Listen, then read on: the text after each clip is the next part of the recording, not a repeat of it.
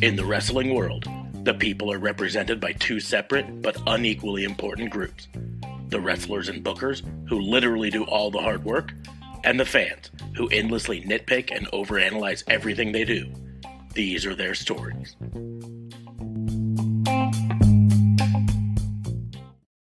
Hey! It's Warhorse, and you need to shut your mouth, open your eyes, and clean out your ears, because it's time to listen to the Raw and Order podcast. That's right, they're bringing you the best in all that meaty podcasty goodness in one, what is it, an hour? Two? Who cares? Who gives a shit? You need to listen to it right now, or else Warhorse is gonna, I don't know, roll your ass! Welcome to another episode of Raw and Order, the wrestling booking unit, the only wrestling podcast on the planet more important than some stupid blood moon eclipse going on out there. I am your host, Detective Mark Smart, and I'm joined by someone who probably disagrees with me, District Attorney D.A. Fave. What's going on, man? How are you? Not more important, just the girlfriend wanted to watch it, and so I wanted to spend some time with her. I get it. Whatever. I've seen numerous. Now, had it been a solar eclipse and this is going on, I'd have told you to fuck off. Those are well, the last one was a once in a lifetime. For me, so. The thing with solar eclipses is they happen during the daytime, and so it wouldn't have affected us. Also joining us from up north, RCMP JLB. What's going on, man? Hey, not much. I cannot see the lunar eclipse where I'm at. It's super cloudy here, unless it's on like the other side of my window, and I didn't feel like going anywhere else. But it is what it is. They can't see it? Japan. Yeah, because it's daytime there. This is daytime. And Australia. Yes. Also daytime there. Iran. Also, we got to say hello, Ambrosia. Hello. Thank you for tuning in. Hello. Hopefully she's not able to watch it either. Yeah. Yep, she says it's cloudy there too. Boo. Yes. I'll see a bunch of but photos on Facebook tomorrow. Like morning there. Like 4 a.m. in the morning. Where? In London. Ontario. She's in London, Ontario. Oh. You missed that part when he said that. Everyone thinks London, like, England. It is what it is. Well, it's like, Paris, Florida. Right. Yeah, exactly. Texas. There's also a Paris, Texas. There's also a Texas. Snap. Paris, Texas. Yeah. There's a it's spelled Cairo here in Nebraska, but it's not pronounced Cairo. So there's also a Hell, Michigan. Mm-hmm. Well, having been to Detroit, I would put a lot of Michigan in that category, especially the Detroit area. Despite the fact that Motor City Machine Guns are one of my favorites of all time. And I could live the rest of my life without going back to Detroit. I just have to say that our welcoming committee for the Ontarians here in the U.S. is Ontario too, apparently. Is either Buffalo or Detroit. We don't exactly welcome Canadians very kindly, apparently, with Buffalo and Detroit. We're like, hey, you want to cross the border? You go to this Detroit. Is America, fuckers. Well, Vermont is pretty friendly, though. At least there's Vermont, but nothing ever happens. I'm just going with the Ontario connecting towns. Yeah. That's fair. Yeah. I will say this. I think I mentioned it before. Fuck your Canadian version, Niagara Falls. Detroit's version is better. I went to Canada once. I was in Detroit visiting a family member there, and we drove across the bridge into Detroit or into Ontario, Windsor. And we went to the casino there, and we gambled $20, and we won $25. And so then we visited a Tim Hortons and spent that $5 in winnings on donuts. So as far as I'm concerned, Windsor, Ontario, Canada gave me donuts. And any place that just gives me donuts is cool by me. For sure. But before we get into talking all the wrestling news of the day, meaty and and everything, all the greedy meaty goodness. podcasty wrestling goodness, I wanted to remind everyone Raw in Order is part of the Tatnus Co podcast network. So after the show, head on down to the doobly doos and click the link for tatnusco.com. Check out all the stuff going on over there, all the other shows on the network, and then come back here for our next show. Next one. Probably Tuesday night. Probably. I don't know. I mean, I Unless guess there's a Unless you have lunar a eclipse very, or you have a certain duty to attend to. yes. So I'm not gonna beat around the bush here because everyone Can knows. you even say anything? I can say I've been called to jury duty. Can you? I don't know what court I'm going to be doing or anything like that, so who knows? But because of that, I don't anticipate it stopping me from being here for the show unless I happen to get on some jury that's like sequestered away, and then I will scream out Antifa and hopefully get Please film that. You're like, Hey, hey, cab, do both no. sides. Do both sides. Yeah, just do both sides. You're just like, Shout both as politically driven as you possibly can. Walk in with your KKK uniform and scream. Charlottesville Antifa. was a hoax. Antifa. Both at the Anyways. same time. Just make sure you got it covered. Well, since we're gonna be Wear a slamming- Tucker Carlson shirt to the thing and then scream Antifa. there you go. There you go. Just cover Alright. both bases. Just to get this out of the way real quick. Well, just to get what out of the way? Hey man, I still got 5 to go. That's 4 to fine. go. So I still haven't. You got lit 4 to one. go after today? 3 to go after today. Well, now I'm going to catch up to you. Well, I'm that's going to take the crazy. top 3 So he's because first. I'm an addict and I like But he- opening things. All right, so my first one, since you're gonna do one packet per card, apparently, I've got Randall Keith, Randall He hears Keith. voices. He hears Randall voices in Keith. his head. They come to him. They understand. They talk to him. My first pack is loaded with people who are no longer with WWE except for Oh. one. Wow. Dakota Kai. Oh, No longer with. no longer there. Kyle O'Reilly. Riley. That's undisputed. That's for sure. He's no longer there.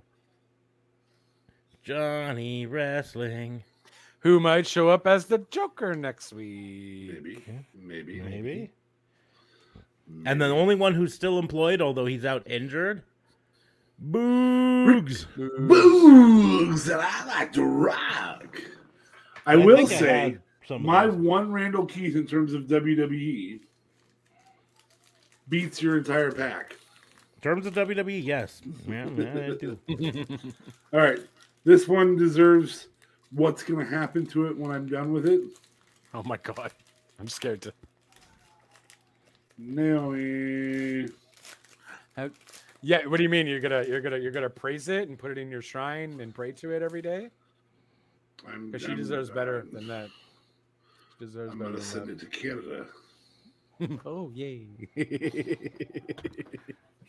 I will put her in a shrine and make sure she gets praised. Baron Corbin That's interesting. in sad Baron Corbin. Ooh. Oh, look at you guys! I also have Shoosh. Nice. I know I We already had got that one. one. Yep. Yeah. I think I got one of him already, but big ups to Big E. Yep. And then no longer with the WE, Jackson Jackson Riker. Riker. And Where the I'm hell showing is you he? my Is he Baron anywhere? Corbin. So you'll have to do another one. We'll see if one of those matches my final one. That's the only duplicate versus my pack with you opening multiples. I have Shelton Benjamin. I do not. Ain't no stopping think I him have now. that one yet. Ain't no stopping him except something's stopping him, and that's an injury. For the second time in his career, he's out injured. Oh damn! Yep, just came out like today, I think. We also have Ali. Finally getting a semi push Mustafa. ish. Yeah, We yeah. have Ezekiel's older brother, Elias. Oh, there we go. Yeah, older brother's still kicking it. And then I know I've already got a Charlotte Flair somewhere, so. I do not. All right. My last card. Humberto Carrillo. Oh, Humberto is he still with what's his face? Carrillo. Yes, they still have Los Lotharios going on. With Angel Garza, his cousin. His cousin. Legitimately cousin. Did you not legit. know that? Okay. Angel I Garza. mean, I just didn't care. Yeah. Humberto Carrillo is related to Hector Garza, and Hector Garza was Angel Garza's uncle. So, anyways, I have Bex. Oh, big time Bex. 10 backs. I have a hollow version of Zach Gibson because, Who the fuck is this? he's a grizzled old veteran, Fair enough. but he's young. So he's a grizzled young veteran. I have not with WWE anymore, Scarlett. Oh wow. Also recently married Scarlett, I believe. Right. Yeah. And Xavier Big Woods. Xavier Woods. Nice. There he is, Javier. Well, doesn't he certainly make you go up, up, down, down? Not really, no. I'm not a video gamer like you are, so. I could use this time to make a very crass joke about Scarlett making me go up, up, down, down. But I am going to be the bigger man right now. Yet you're not. Would you really say bigger? Yeah. Would you? Yeah. Girth matters. Again, would you really say bigger? Have you seen those really short fat pickles at You're I'm just You're saying. the only second evolved Pokemon, bro. I You mean, ain't the biggest. If we're talking about one that might be larger than Roman Reigns, it's probably Killer Cross. Jesus Christ. How did we get to this? Oh, at the beginning of the show. It don't take long with us. No, it don't. That's Especially when we had that comment a little while ago. Anyways, let's go ahead and get into talking the wrestling news and stuff. I've got a couple things that I want to comment on, but I'll let you guys go first if you want to. If there's anything that's specifically chafing your nuts right now. The fact that they're waiting all the way until England for Drew versus Roman. I don't know. That's frustrating. The fact that they announced that there will now be a title unification match for the tag team titles on free SmackDown?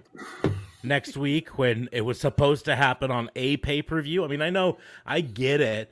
WrestleMania Backlash isn't the most prestigious of pay-per-views, so I get that. But then you just put it on free TV? Well, and the thing is, it was probably our largest complaint about a show that we were expecting to be bad, but was actually good, was that there wasn't much for title action there. Nope, there sure weren't. And it could have benefited from having a tag team unification match and a singles match for the WWE or for a WWE title. Yeah, doesn't have to be for both of the unified championships. Yep, one or the other is fine. Whatever. Roman, but your bitch ass, Especially with the news. I still think it's going to be a schmoz finish, though, on the SmackDown. Well, the thing to remember is the news came out this week. Roman did renegotiate a deal that's going to involve less dates for him, less travel for him. Yeah, he's new Brock.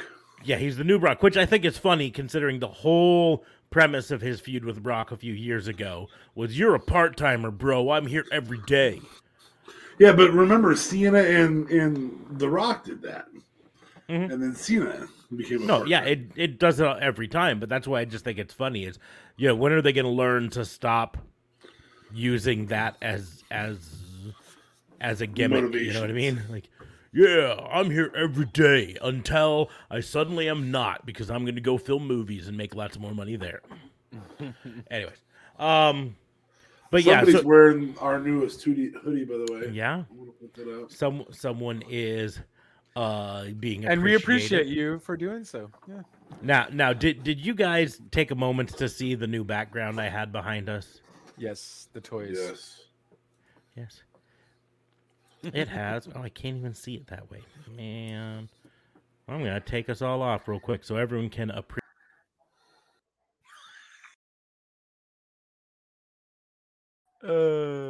Hey. I appreciated that I couldn't hear you. Well, you know what? I can make that happen for longer too. That's unfortunate. Yeah. Unfortunately, I gave him the ability to put himself At back least on. during this show, it's gonna suck. But Anyway, in the future, you just change the passwords. Yeah, I could just. Well, all I'd have to do is go to the thing and say, "No, he's no longer allowed that." I am a petty little bitch. Anyways, yeah, no, I mean it's with the news about Roman. Also, he gave at like a house show. He gave like this very very ominous speech, like "Who knows when I'm ever gonna be back here," sort of a thing, which made a lot of people think that maybe he's retiring, or at least going down to even more part-time than they're kind of saying so far. Right. I can't help but feel that they're going to have his reign end here soon. Probably not all at once. It makes more sense for them to do it like one at a time. It makes sense actually for him to lose the SmackDown and roll with the Raw one for a while, and then roll off of that. Yeah. You know, it doesn't make sense how they're unifying one of the titles and not the other one, though. Like, just unify all the belts then. Just I fucking don't think they understand what the word unifying means. I think in their mind, unifying just means both of the titles on one. No, but one they clearly person. do because they made it specifically clear for the tag team titles that it's going to be one belt unified. They know the definitions for both. I until we actually see them, I don't believe it, and I don't believe it for a multitude of reasons. But one of them is, they specifically advertised unified titles for the main belt, and then at the last minute pulled back on that, and it's like, no, he's going to carry them both. It comes under this, and this is the reason I don't think it's going to end up happening. One belt for the tag division, and that is because USA Network and Fox Network are both wanting exclusivity on Stars, right? And when you have these unified belts in any way, shape, or form, it means that these stars, your biggest, arguably biggest stars, right, where your champions on both shows. are going to be on both shows, which no longer gives either show exclusivity. And that's why that's the main reason from everything I've read that they didn't actually unify the WWE title and the Universal title, is because they want to be able to, in a month or two, split them up again and be just fine. And I guarantee you that's what they're going to do with the tag titles. If there is a definitive winner added at all, which, like you said, there could be a schmoz, there could be all sorts of reasons that it ends in a way that doesn't unify the titles. But I just don't think, as much as they say this, I think that's more of a announcer going a little bit off script when he reads unified titles, and then they're just going to play damage control and change things up at the last minute. But yeah, they could easily do that. But it's just, they worked themselves into a pickle, though. Obviously, yeah. Well, WWE booking themselves into a corner, I've never seen that before. Right. What? They're always in the corner. They don't know how to book themselves out of a corner. That's the problem. They don't know how to book themselves not into a corner when there are no corners. So I do have a little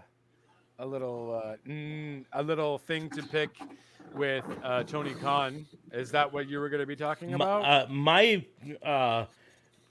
things I was going to talk about are both AEW related. That's it. And so I'm pretty sure mine and yours. I'm betting they are. So I'll go ahead and get into it because it's actually two things, right? And the one that I think you're probably Akira. Oh, you're on the Hikaru Shida one. Okay. Mm-hmm. So what I was going to talk about there are two things happening in AEW that I would consider missteps, or at least potential fuck ups, right? The Hikaru Shida one and the MJF situation are things. Now, right. The MJF situation is a little bit more. I feel like MJF is just trolling. Nuanced. I don't know. I think there's a nuance to it. And we'll talk about it. It's a potential fuck up in the future, but I suspect that I am going to disagree with at least one of you on how this is a fuck up. But we'll get to that one. You want to talk about Hikaru Shida? So the news with Hikaru Shida was, and I knew this was a storyline as soon as they announced it, but they announced on Rampage that Hikaru Shida, quote, suffered an injury during the street fight with Serena Deeb and therefore has to pull out of the Owen Hart tournament, right? And so she's going to be replaced by Chris Statlander. The thing is, like, immediately when I saw that announcement on Facebook and Twitter, it went nuts with people saying, this is why you don't book these hardcore matches. You're just going to injure your talent and all of this stuff. And I hopped on there and I said, Hikaru Shida's not injured. This is a storyline. This is kayfabe. Do you know how I knew she was not injured in that street fight? Because since that street fight, she flew back to Japan and wrestled 4 matches in 3 days, a total of 160 minutes of wrestling in 3 days, right? Since that match. She wasn't injured. She was abroad. So this was AEW making a kayfabe injury up to explain her absence in the tournament. Now, the reason they need to explain her absence, who knows? It could be that they didn't think she was going to be back in time, or that she wasn't going to be able to clear COVID protocols or something like that, even though COVID protocols are a lot looser now than they have been, it could be something like that. Who knows why it was, but that's what they made this decision. But it was a big blunder on their part, not telling Hikaru Shida ahead of time what they were doing. Because Hikaru Shida responded with, what? Well, I already had 4 matches after the street fight and just finished the Greatest Fighting musical show, but I seem to have been injured. Japanese wrestling is nothing for them. I'm so sorry. I'm sorry I couldn't be in the tournament too. She later tweeted, I'm glad from my heart that Chris is in the tournament now, and I'm going to try to enjoy sudden holidays in Japan because it's been a while before I had. Be positive. And then later she clarified some things. She said, after the street fight, a doctor check from AEW was required to participate in the Owen Hart Cup. I couldn't re-enter the country in time. I'm so sorry to disappoint everyone. These difficulties sometimes happen with international talents. I feel healthy and I never stop trying to improve. Please cheer for Chris and I'll do my best in Japan. Holy Shida will be back soon. So the blunder was simply AEW not telling Hikaru Shida, hey, you didn't make this in time. We're going to make up an injury angle for you. Because Hikaru Shida would have just said, oh, make up an injury angle? Cool. Right?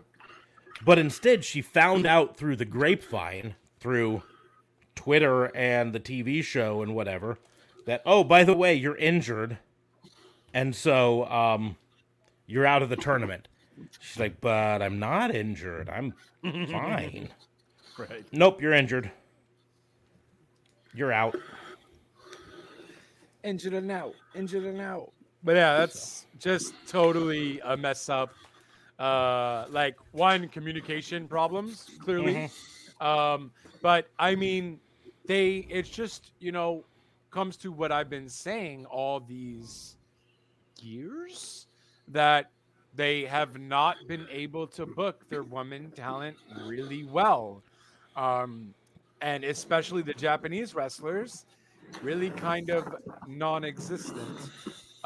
Sure, you had Rio as your first women's champion, if I'm not mistaken. It was Rio, correct? Riho, yep. Rio. Um, But then really after that, no bueno. I'm gonna say this. I think the reason we see Japanese wrestlers, and I don't want to say underrepresented, because the AEW women's division has quite a few Japanese wrestlers on it, right? But underrepresented in the top of the card is probably because they tried really hard at the beginning to go after the Joshi crowd, and it backfired on them, and they got just absolutely roasted over it because we don't want to see Joshi wrestlers here. That's not the style that Americans like to watch in women's wrestling. And that's all I think it really came down to, is that that's the way they tried to do from the beginning, and it wasn't popular with American fans, or at least wasn't as popular with American fans as they wanted it to be, as they hoped it would be. That's probably the biggest reason that they haven't been pushing the Joshi Japanese wrestlers as hard. But I mean, if you think about it, you've got Riho, you've got Hikaru Shida, you've got Yuka Sakazaki, you've got Mei Segura wrestles here. You've got I'm totally blanking on her name. Emi Sakura. There we go. Emi Sakura. Yeah. They brought over Maki Ito for it.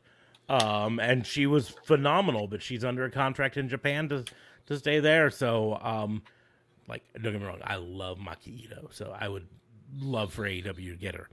But in the end, Joshi wrestling just isn't catching on with the American fans as much as they would hope.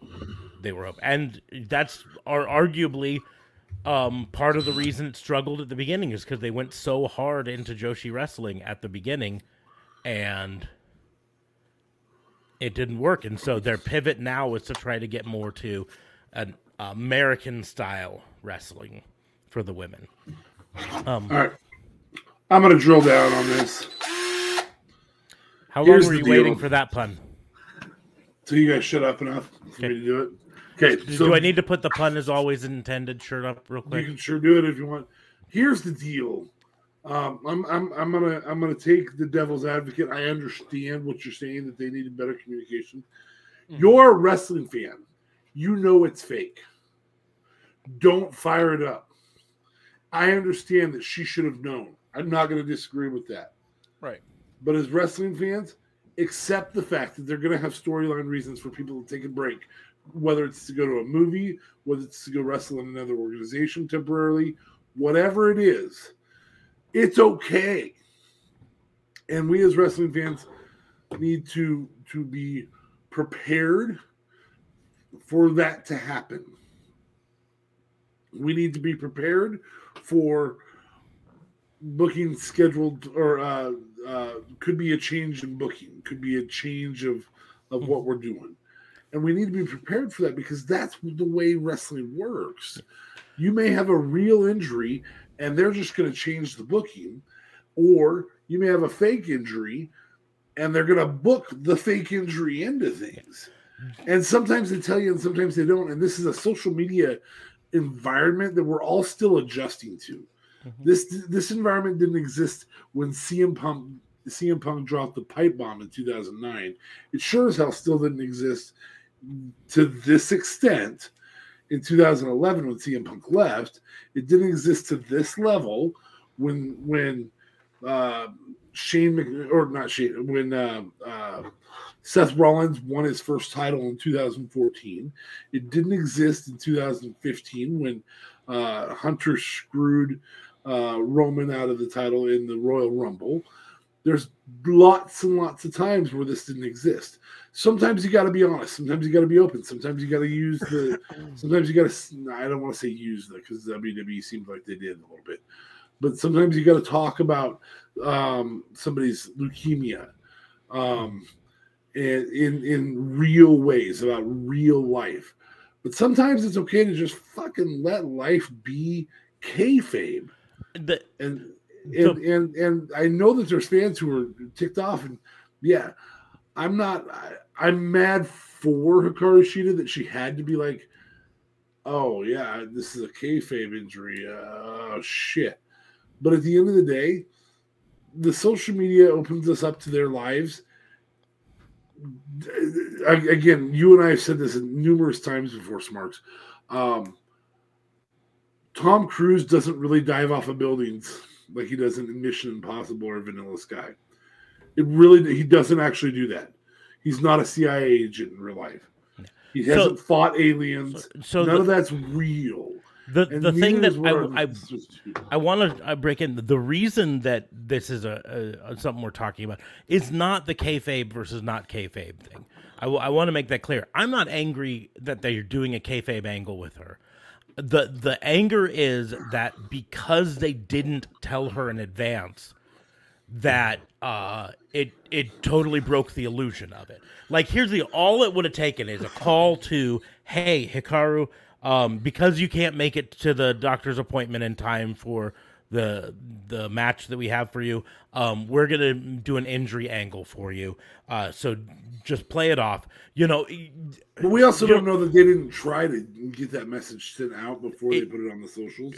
Try is one thing, but trust and verify is what it comes down to. But the other end of that, she could have called before she put the note on Twitter. Yeah, that's valid too. I'm gonna be pissed. Like, wait, there's problems on both sides of this. Yes. I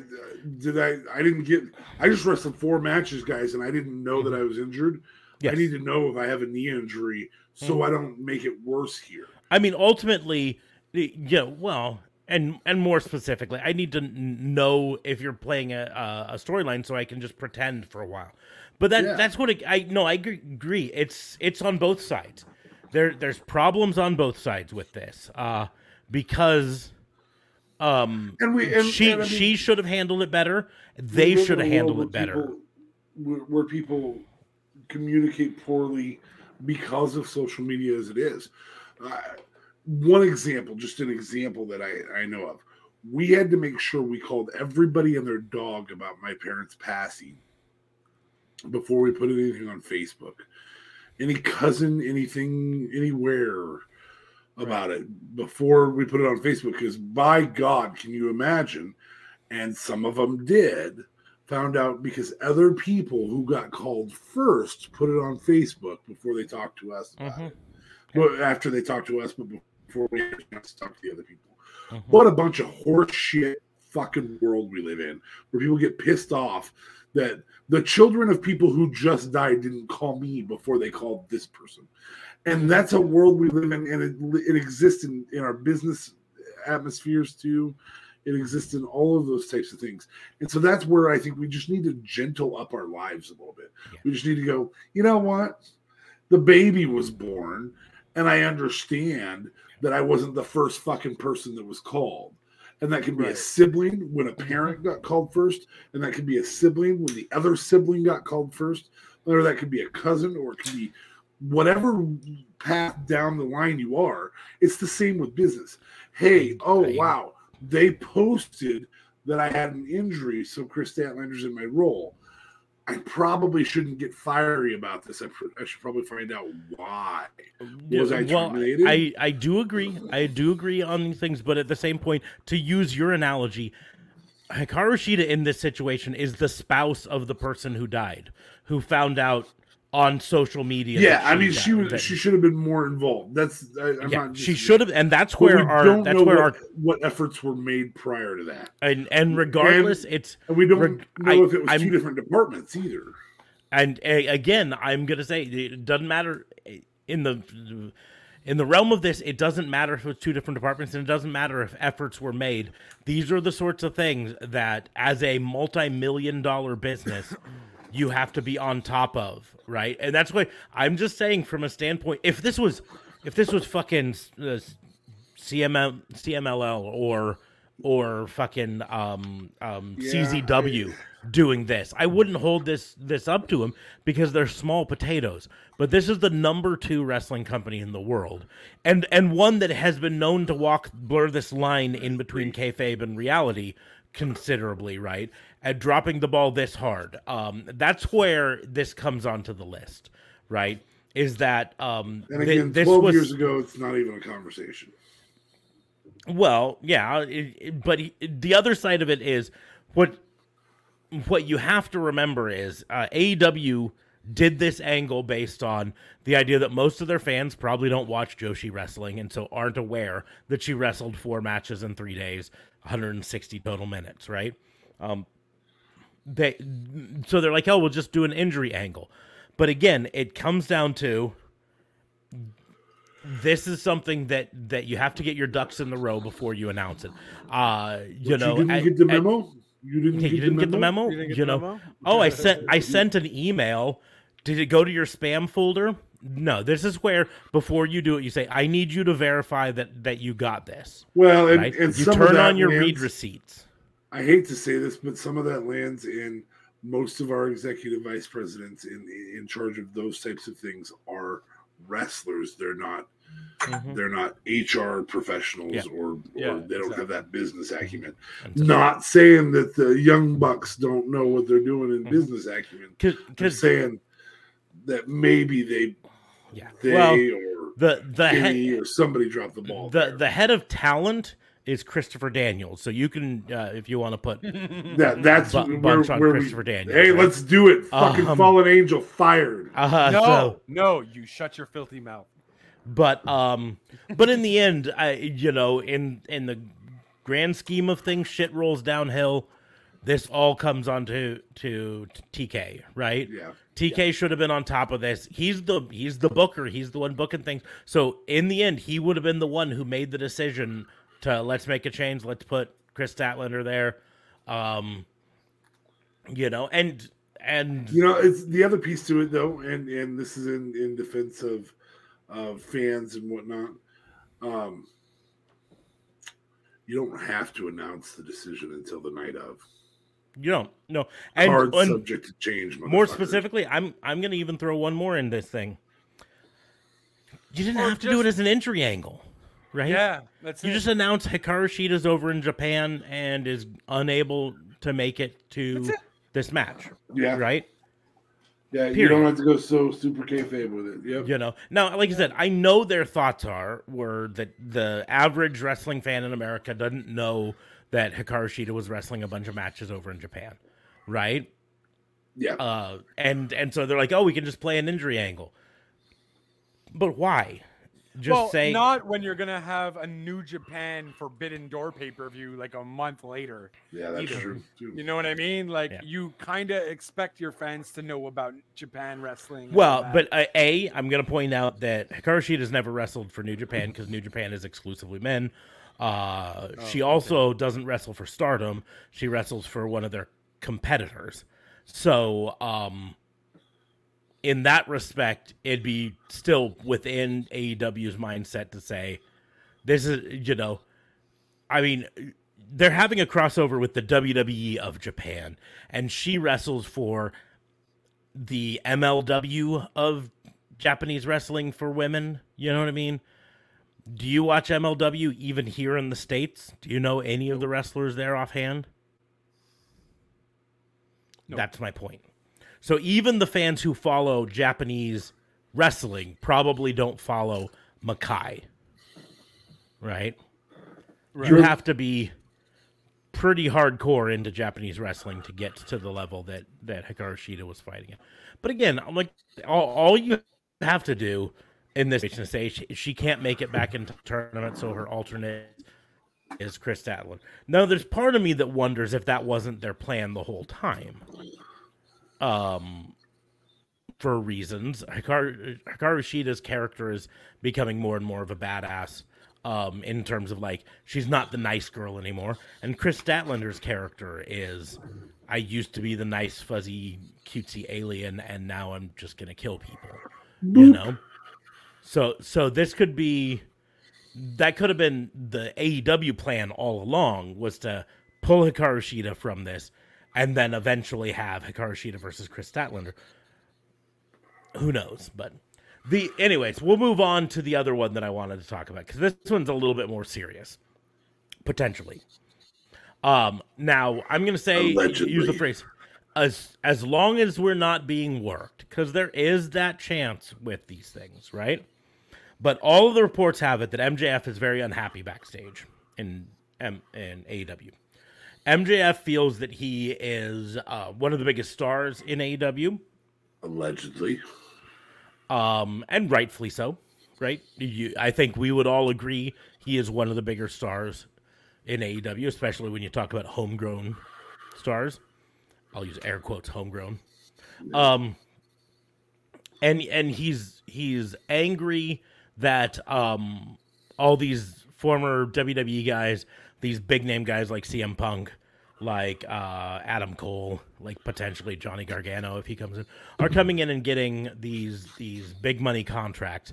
And when he signed his contract back at the beginning, he was basically a nobody, right? He had potential, but he was unproven. So he got what we would call, if you were to use a football analogy, he got a rookie contract, right? He was a blue chipper out of Stanford. We'll give him one of the higher end rookie contracts, but it's still a rookie contract. And now he's angry that Tom Brady's making millions upon millions, and he's got still on the rookie contract, right? And so he's angry, and he reportedly is thinking of signing with WWE when his contract's up in 2024. At the beginning of 2024, so a little over a year and a half. The reason that I say this is potentially a blunder on AEW's side, and this is why I suspect we might disagree on why, there's a lot of debate within AEW and within the wrestlers in AEW as to how to handle this. And there are some people who think just sign him to a new contract, give him more money, keep him around. He's worth keeping around. And there are some people who think that this sets a dangerous precedent to renegotiate a deal for one person where you're not renegotiating it for everyone. You know what I mean? And my thing is, if he's so unhappy in AEW, this is where I think they should go. This is where I think it's a blunder right now that they're just not doing this. Tony Khan should walk up to him and say, if you're so unhappy here, I'll let you out of your contract right now, and you can go negotiate with WWE right now. He's released people from contracts before due to them requesting. Leo Rush, Ivelisse, who's some of the other, Kylie Ray. He's done it before. If someone's unhappy, let's negotiate you out of your contract and go. And the reason I say this is mostly a call his bluff standpoint. If he really thinks WWE will drop all the money for him, then more power to him, right? And maybe WWE will, right? But if he really thinks that, he should be willing to bet on himself right now, right?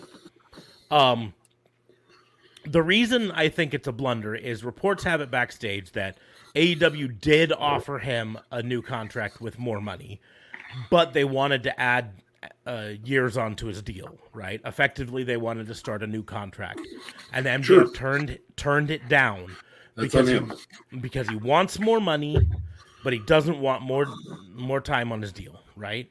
He wants his cake and he wants to eat it too, to use the analogy, right? And so my thing is, I think Tony Khan should just come to him and say, listen, if you're not happy here, then here's the out. We're gonna have you lose to Wardlow, so Wardlow's released from his contract. We're gonna write a storyline where you take your ball and leave, right? We'll even give you a microphone on your last day here, so you can cut your little pipe bomb promo that you want to, and leave in true MJF fashion, and take your ball and go. And you can try your hand at WWE and see if you can make it over there, and see if they'll pay you the big bucks like you think they will. Because I suspect that he will not take that deal. Because it's always easier to say, I'm worth more money and the other side will pay me more money, than it is to actually go, I'm going to try that, right? I'm going to take my ball and I'm going to go there. Well, now, and he also has friends at the other company, no problem. You know what I mean? Yeah. So, I think WWE would probably sign him to a contract right away. Yeah. yes. As soon as he's available, I think WWE would take him. Do I think it would be a contract that rivals what he was seeing from CM Punk and Adam Cole in AEW? No. He's not proven himself that much. Not to WWE in the grand scheme of things. In fact, to WWE, to start off, argue his promo skills, they would really give him maybe even a KO salary. I know they're not going to give him a KO salary. He's unproven to WWE still, right? In terms of in-ring work, KO can put on work that's 10 times better. I don't think he gets. I think he gets about half what KO is. I think he's $1 million a year. Yeah, I seriously don't even think I was going to say maybe $750K, right? Do we know how much he gets now at AEW now? We don't. I'm sure it's a lot less. I'm sure he would get more, but he's not going to get nearly as much as he thinks. I don't think. Do I think he's making six figures? Yes. Do I think he's making a quality six figures? Yeah. I think he's making over $250,000 a year. Yeah, he's probably in that 200 to 300, 250 to 300. He may make $1,000 a day. He may very well make $1,000 a day, which is $365,000 a year. Yeah. That's very possible. But again, it would have been a rookie deal. And again, do I think he'll get more money in WWE? Yes, but will it be substantially more? It might be double, right? Well, but again, to WWE, he's unproven in the ring because WWE has a very specific style that he has not shown. He's proven on the mic, but he's also proven to go over the line that WWE doesn't like to go past regularly. Language-wise, even just fan interaction-wise. Yeah, WWE would never in a million years, even their baddest bad guy, they would never let him at a fan signing flip off a kid in a wheelchair, right? That's totally outside of WWE's brand image.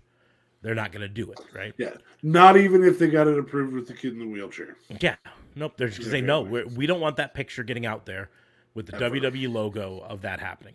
On top of that, WWE's already pretty stacked in the promo department.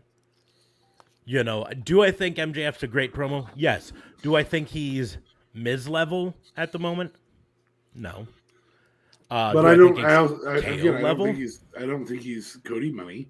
That's $4 million a year. Cody's what, fifth highest paid, something like that. Yeah. We know Cody's $4 million a year. Yeah. Oh snap! Cody's contract is $4 million a year. Damn. Brock, Cena, Roman, Cody, Seth. I think is the order it is. Well, NKO, no. KO's only $2 million a year. Oh, sure. KO's $2 million a year. Damn. And there he goes, Googling. I'm curious. Well, I'm Googling. It's like WWE wrestlers. So do I think? Let's see. Dolph Ziggler's at 2.8 is 10th. Really? He's Dolph Ziggler level. Bobby Lashley makes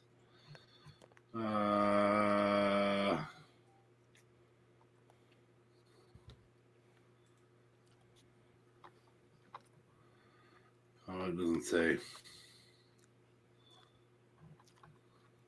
Bobby Lashley's 9th. Drew McIntyre has an annual salary of $1 million. Why is Dolph Ziggler 2.8? Mm-hmm.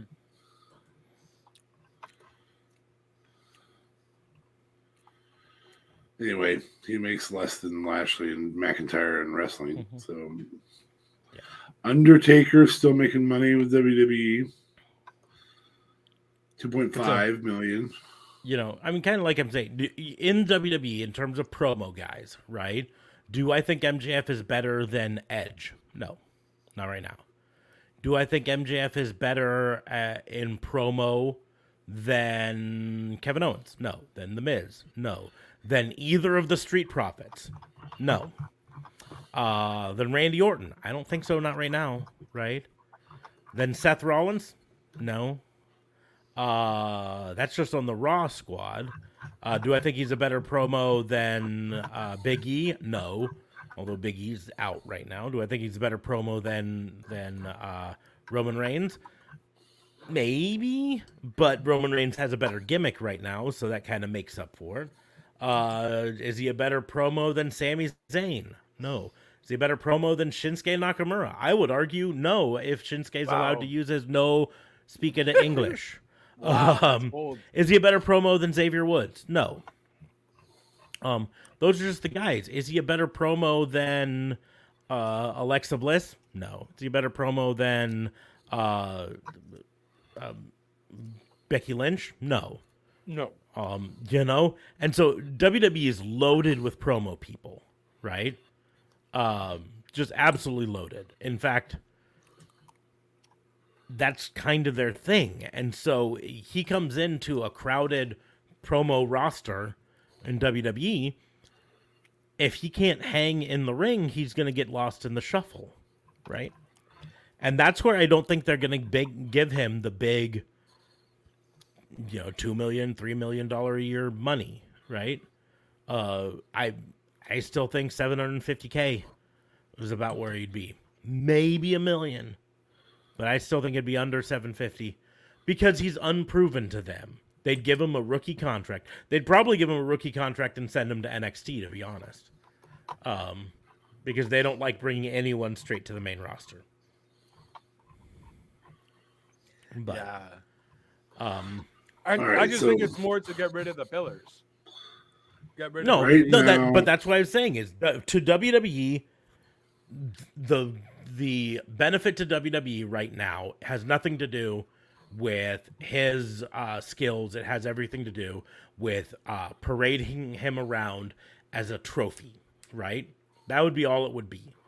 And MJF would not be happy being paraded as a trophy, right? He doesn't want to be a trophy guy. He wants to be the guy. Mm-hmm. And in WWE, he would not be the guy.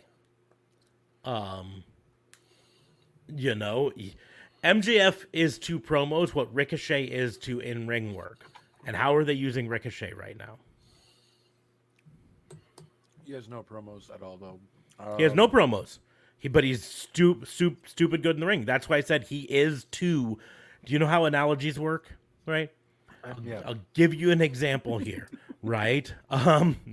So Ricochet is to ring work. Ricochet is super great in the ring, but not great on promos. As MJF is to promo work. Super great at promo work, not all that great in the ring.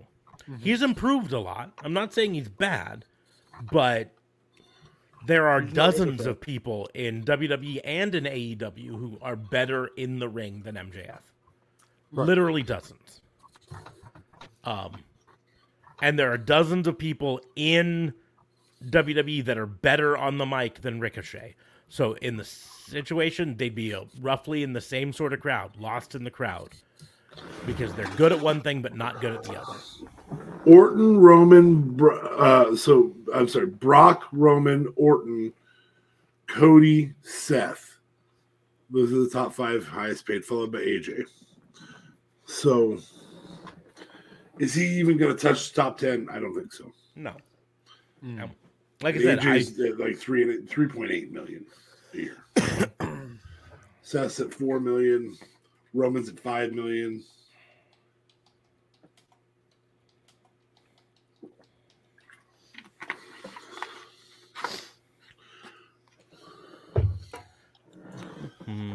So Ricochet's WWE contract is $450,000 a year, right? I think they'd probably give MJF more than that, but I don't think he breaks the $1 million because he's unproven to them. Yeah, I don't disagree. The other piece is he's not big. Yeah. I mean, he's not.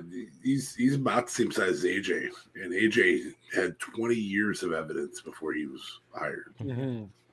So for WWE, he's a trophy, and the novelty wears off really quickly on trophies when you get another trophy. Well, they got the biggest trophy already. Mm-hmm.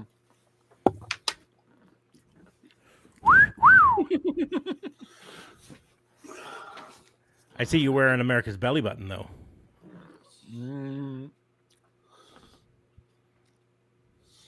America's belly button. Mm-hmm. Useless and kinky sometimes. Whew. I tell you what, if you need a warm hoodie, go get yourself an Appreciate Me hoodie from shop.spreadshirt.com/Raw and Order WBU. Whew, that's a warm, cozy hoodie. Which has been sent to Jericho. It was delivered. Well, at least It is the delivered. shirt. Yeah, it was a shirt, not a hoodie for him, but still. But yeah, it's been delivered. I don't think he's a hoodie guy. Well, yeah, that's why we didn't send a hoodie. But it's been delivered, but not necessarily to him, because that's the important thing. Remember, when you send fan mail to them, it goes to a mail room and it gets sorted, and then it gets sent, and it got sent in a box that deliver this to MJF, or not MJF, deliver this to Jericho. Jericho. And Jericho got the box and probably said, "Oh, I'll open this when I get home," and then went back home. Well, and it landed on Wednesday when he was in another state. Mm-hmm. So, yep. Who knows if he's even been to headquarters in Florida? Well, what I would imagine, because I thought it said Tuesday is when it technically got delivered. No, Wednesday. Wednesday was the day it landed. But either way, I would imagine Jacksonville was still sending some people out to the arena. They probably, but again, he gets a box at the arena. He's got other fish to fry that particular day. Well, he's also promoting the Fozzy tour right now, which is why he wasn't on Friday. And not to be a stickler, but your delivery notification said delivered on Tuesday, May 10th at 10:23 a.m. So, all right, whatever.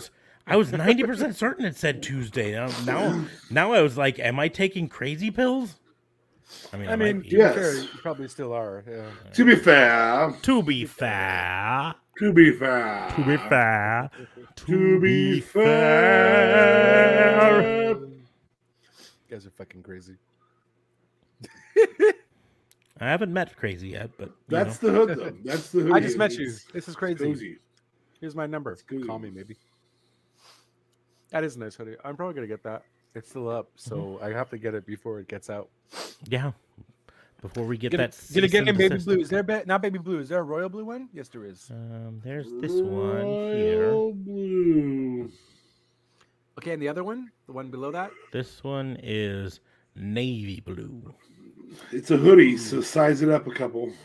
I You probably don't want to do the royal. 2X is going to be air small for a hoodie.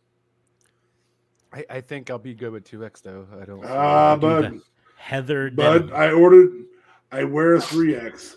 I ordered a 5X. It's still a little snug in the hoodie category. You're a little snug. Snuggles. Snuggles buggles. Anyways, so that's like again, My thing is just the way AEW should handle this. I think they should call him on it and say, listen, if you're unhappy here, they can play this off as the good guys so easily. Say, listen, we don't want our stars to be unhappy here. If you are unhappy here, we will gladly let you go someplace where you are happy. Right? We've got next man up mentality here. So you go be happy elsewhere, and we'll pull the next guy up to be, The next pillar of AEW. The next pillar of AEW. The thing is, houses still stand with 2 pillars, or with 3 pillars. They don't stand with 2. So you have 3 pillars for a bit, then you find another pillar, and you're good to go. Keep replacing those pillars. You're good. Who are the pillars? Sammy, Darby, MJF, and Britt, I believe. and Adam Page. I feel like they've already replaced that pillar with one Adam Cole. Yeah, the only reason that Jungle Boy was the other one. So it's MJF, Jungle Boy, Sammy Guevara, and Darby Allin were their pillars, right? The only reason that Adam Cole isn't on their pillars is because the whole concept of the pillars is that it's AEW originals, right? People that AEW made rather than brought over. So Adam Cole is phenomenal. He's one of their top stars, but he wouldn't be the real Adam Page. But they've got a bunch of pillars up and coming, like Dante Martin. Yep. Right? It's gonna be Wardlow. Huge. Wardlow is gonna be a big deal. Every time I see someone make fun of AEW saying, "Oh, all they do is sign former WWE stars and push WWE stars," I go, "Wait, their champion's Adam Page." On Kenny Omega's been one of their champions. Yeah.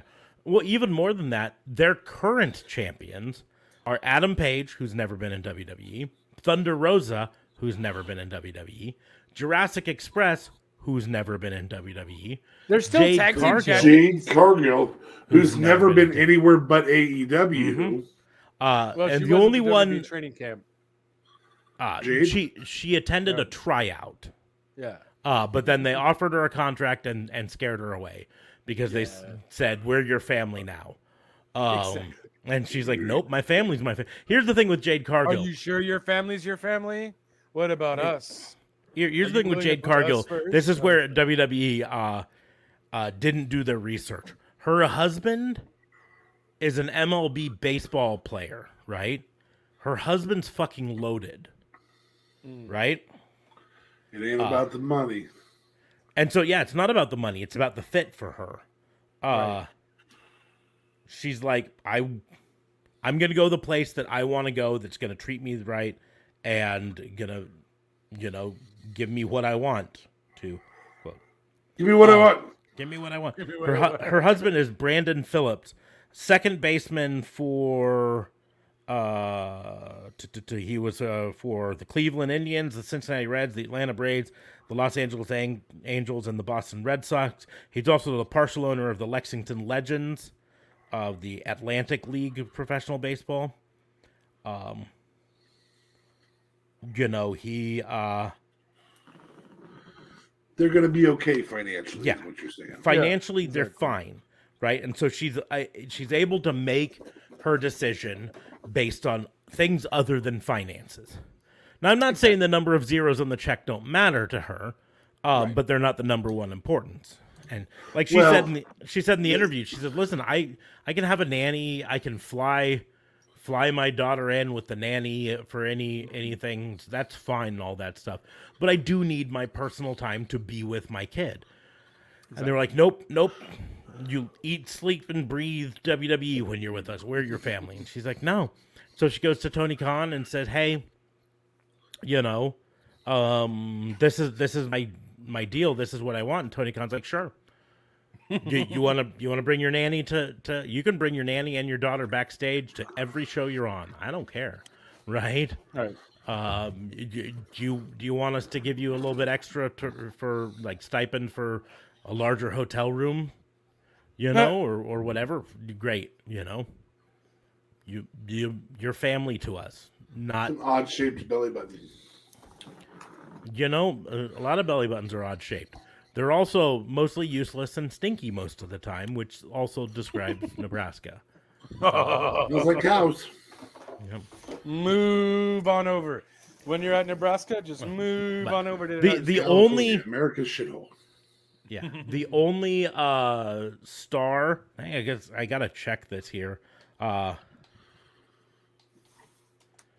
The only person that's currently on the AEW Champions page that may have had any briefest stint in WWE would be Scorpio Sky, but I don't think he did. I just have to check here to be certain.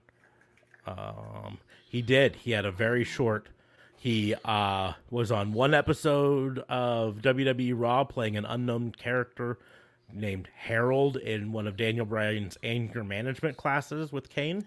Okay. He appeared the next week as they continued their anger management. And then he made an appearance in SummerSlam 2013, posing as a firefighter during the Ring of Fire match between Kane and Bray Wyatt. But he did not wrestle in any of those, so I think he still would count as a homegrown non-WWE star. I mean, he did do TNA for many years and Ring of Honor for many years and New Japan Pro Wrestling for many years and all that stuff, but so yeah, this whole narrative that all AEW does is sign and push former WWE wrestlers kind of falls apart when you look at their champions page. But like, yeah, I mean, just going through their roster here, if MJF were to leave, next man up. Oh, you missed it. I did my Amber Heard impersonation. Oh, did a little bit of coke. A little bit of coke as you did it. Yeah. But Alan Angels has the potential to be a big star. He just needs to work on his promo skill a little bit more. Austin Gunn of the Gun Club has all the charisma in the world and has a very punchable face. So I mean, he's just definitely have him someone roll that can into push. being Maxwell, Jacob Friedman.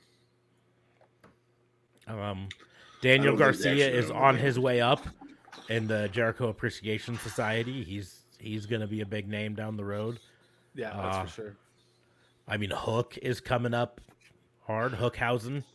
Oh my John God. Silver. Hookhausen's gonna be interesting as all. Like that's your new tag team champions. Yep. Off So- the Jurassic Express. Let's go. So I have a theory on the Hookhausen formation, right? I'm just really quickly coming down here to see if there's anyone else. Oh, Max Caster. That's an AEW original star coming up. Who can cut a promo while rapping that just digs people. I'm going to take a moment, an aside moment, to point out that AEW continues to have Mr. Brody Lee on their roster page. Oh wow. So That's very cool. that's very cool. Ricky Starks is an up and comer that is going to be big down the road. Wheeler Yuta.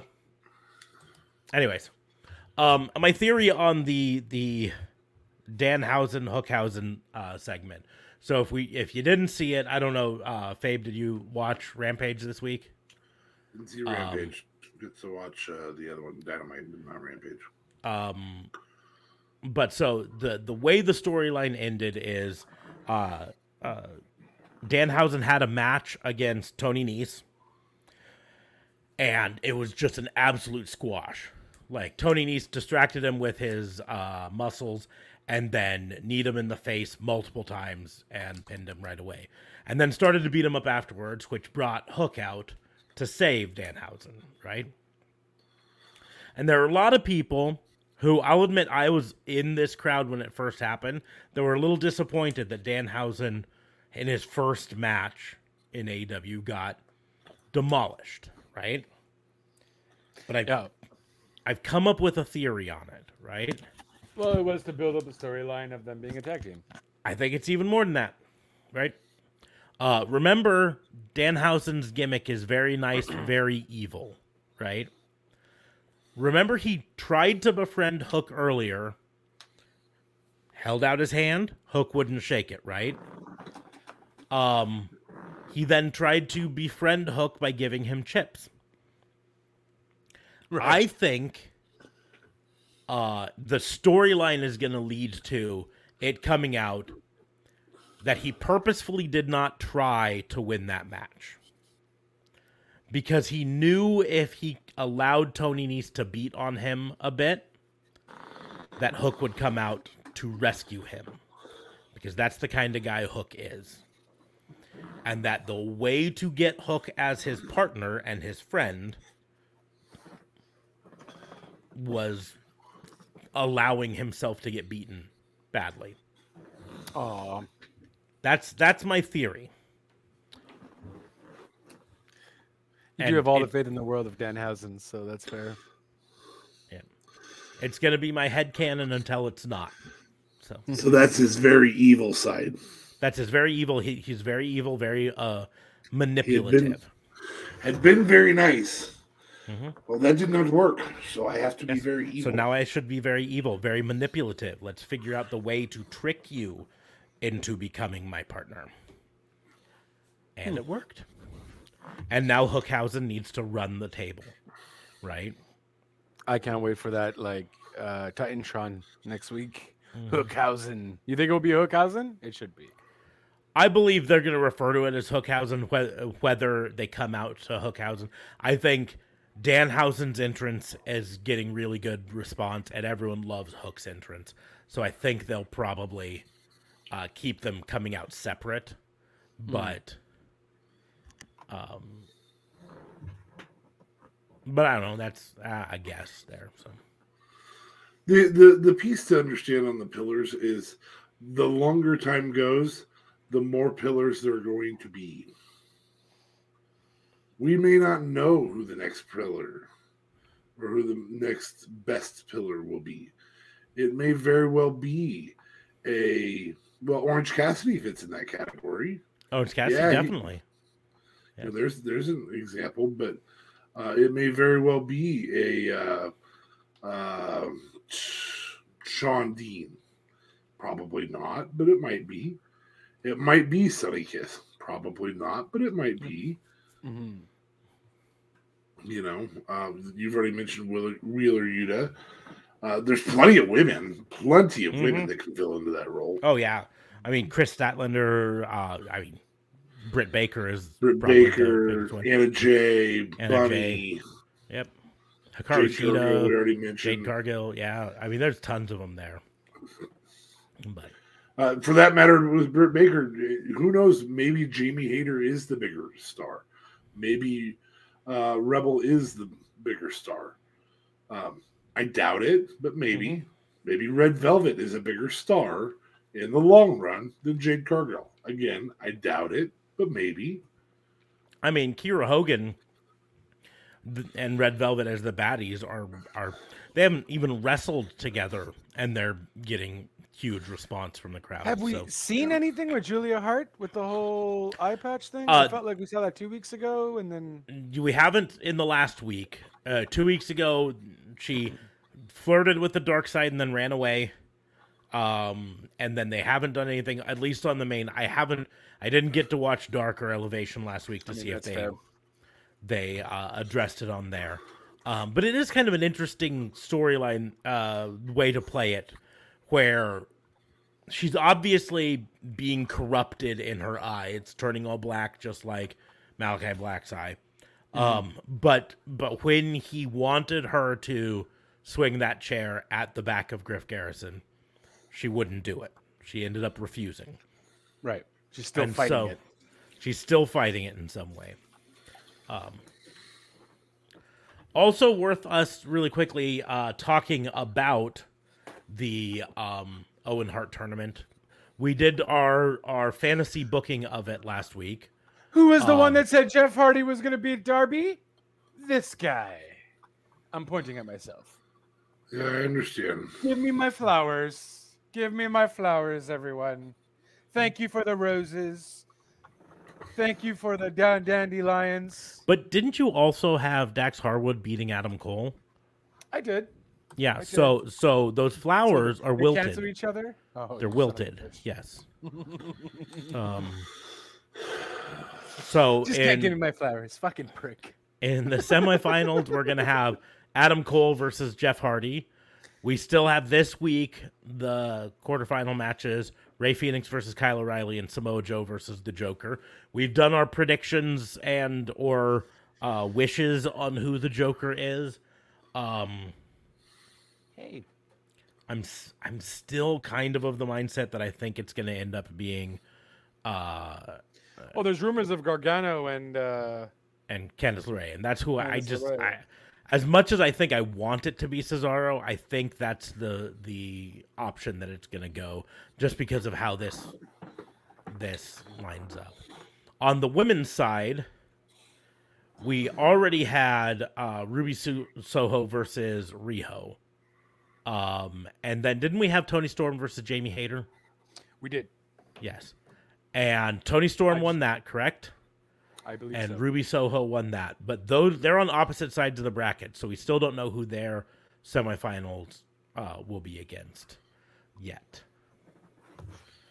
And then I the do Jokers, we're going to know- get one Joker on Wednesday and the other Joker on Rampage, right? Yes. We're One not on gonna Wednesday, get both one on Jokers Friday. the same one. Okay.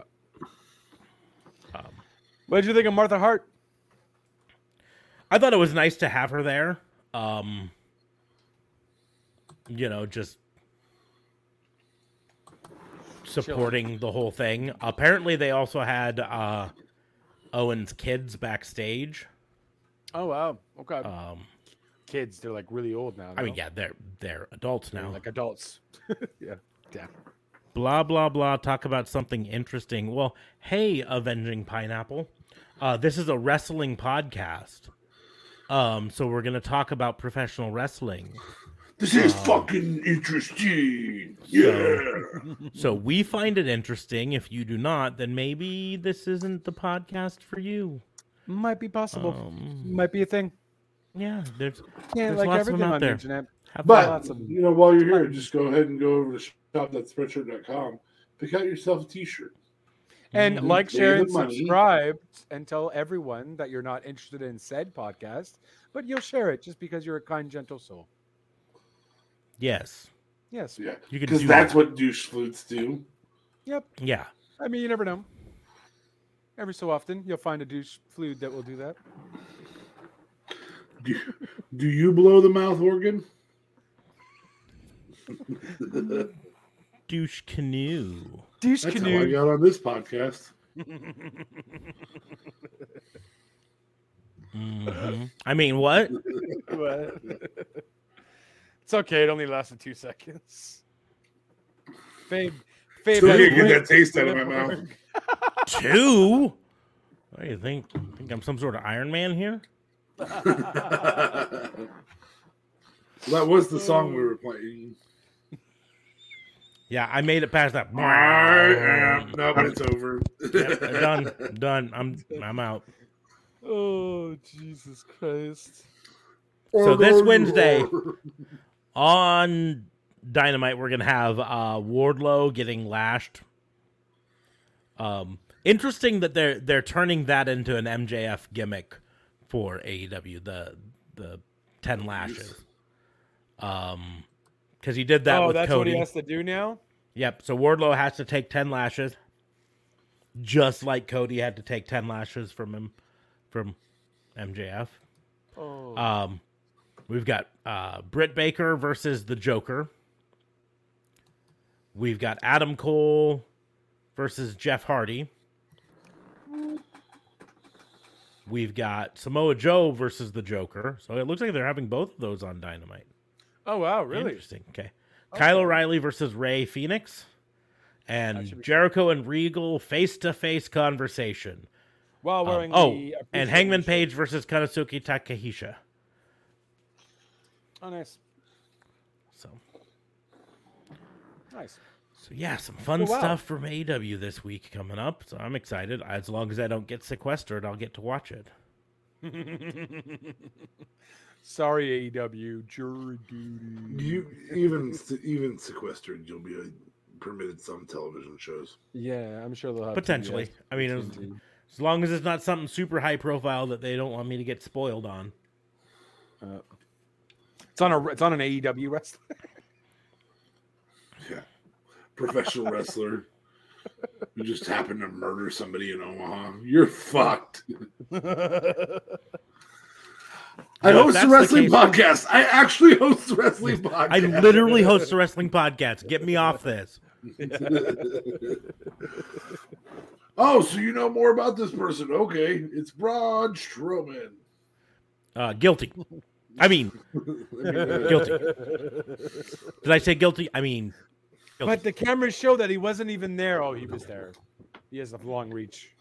He's creating his own narrative. That's what he's doing. Have you seen the video of him licking the machete? He obviously did it. Guilty. But that's at least worth talking about. Braun Strowman's promo that he cut online. Did you see that? No. I want to say, Braun, it's fucking 2022, right? He says, he quotes directly from The Dark Knight. Oh, does he? He says, that which does not kill me makes me stranger. And then he pulls up a machete, and I think he licks it, if I'm correct. And then he says, why so serious? I kid you not. Oh, wow. I really feel like if he was smart, he would have quoted the best one. I'm like a dog chasing cars. Wouldn't know what to do with that caught one. Yeah. Do I That is look the like a best guy line with a in the whole movie. plan? Oh, the best line is, I don't want to kill you. You complete me. That's my favorite line. But anyways. So it's just like it's 2022. We got literally Sting did a Joker gimmick. All right. 10 years ago, people, move on from the Joker gimmicks, people. It's played out. Played out for sure. Anyways. Well, let's see. We've done this an hour and 23 minutes. Is there anything else we need to talk about in the world of professional wrestling? Not a whole crazy lot happened this week, technically. I don't want to see Lashley and Omos in a steel cage. I would rather, watch paint dry. It's not a normal steel cage, bud. Why is it not a normal steel cage? Isn't that at Hell in a Cell? No, it's a steel cage match. Oh. Yeah. Well, then what they're going to say is that they need to confine it to Hell in a Cell. So we're going to get it at Hell in a Cell. But that would be dope. I mean, they... I don't know. They should just put it in a Punjabi prison match because you can't see what's happening inside the ring in those, and so, good riddance. Wouldn't have to care. Like, just they're fighting, I guess. We can see the bamboo move. Something's happening. The funny thing about Punjabi prison matches, you'd think the Great Khali would be undefeated in those or have a winning record in them. Nope. Didn't he get beaten by the Big Show? Undertaker and Batista both beat him. Oh, I forgot Taker was in a bamboo match. It's fucking weird. Yes, I said a bamboo match, but it works. Well, wait. I don't think Taker's was against Khali, though. Wasn't it against the other guy? Was it the Big Show? I remember Big Show. No, not Big Show. Taker. It was the other Arabian gimmick guy. Let's find out. Or Indian gimmick guy. Why Punjabi prison matches are so rare in WWE? Because they're dumb. Big Show versus Undertaker, Punjabi prison match, full match. Why would you even do that? It doesn't even make sense. I'm sure there was a storyline behind it. Oh, it was supposed to be the Great Khali, and he got pulled from the match, from the event, so it had to go to Big Show versus Undertaker. So it was supposed to be change your match. But I don't know who to put. Who's another tall guy that's fans will really like? So let's see. Yeah, Undertaker versus Big Show was the first one. Batista versus Great Khali, and then Jinder Mahal versus Randy Orton in 2017. Did Jinder win it? I believe he did. Yeah, Jinder Mahal retained the WWE title. Jinder Mahal, the only Indian wrestler to win a Punjabi prison match. Who would have thunk it?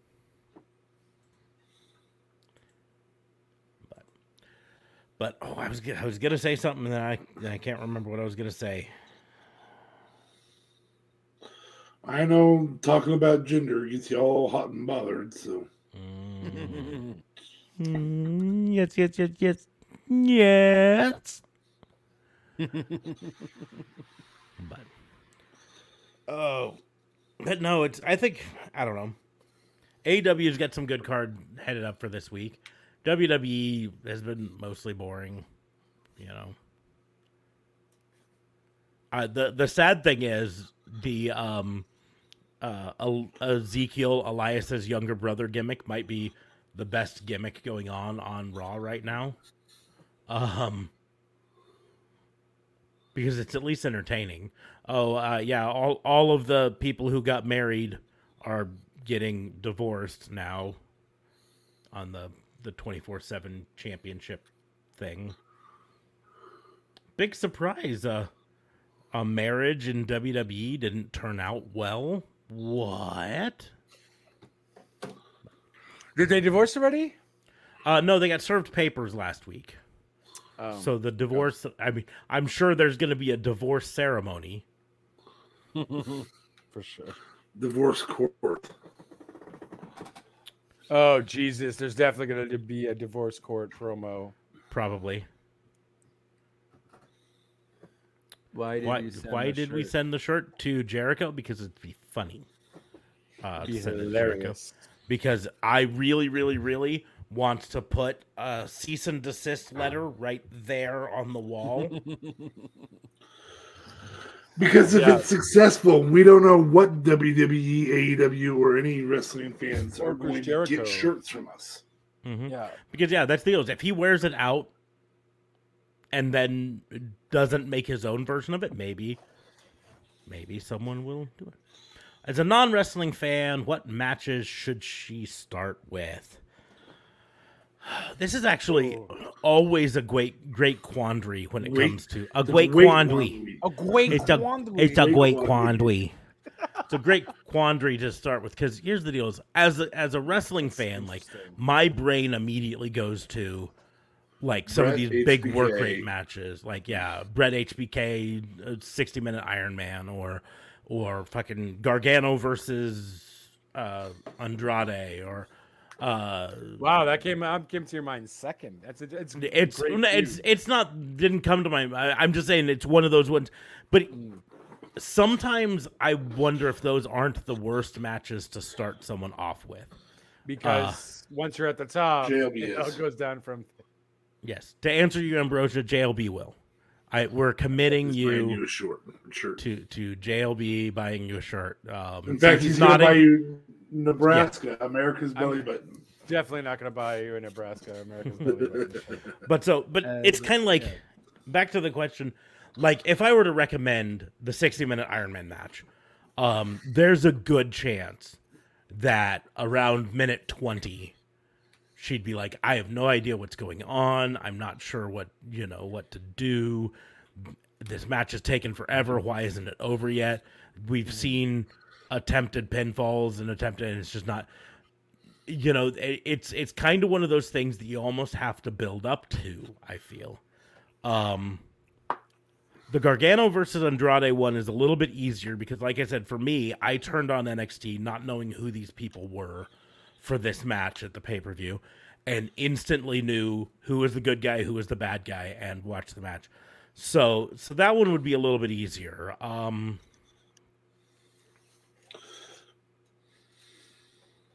But yeah, I mean, do you have any ones that jump out to you as Seth, Cody? I mean, both of them.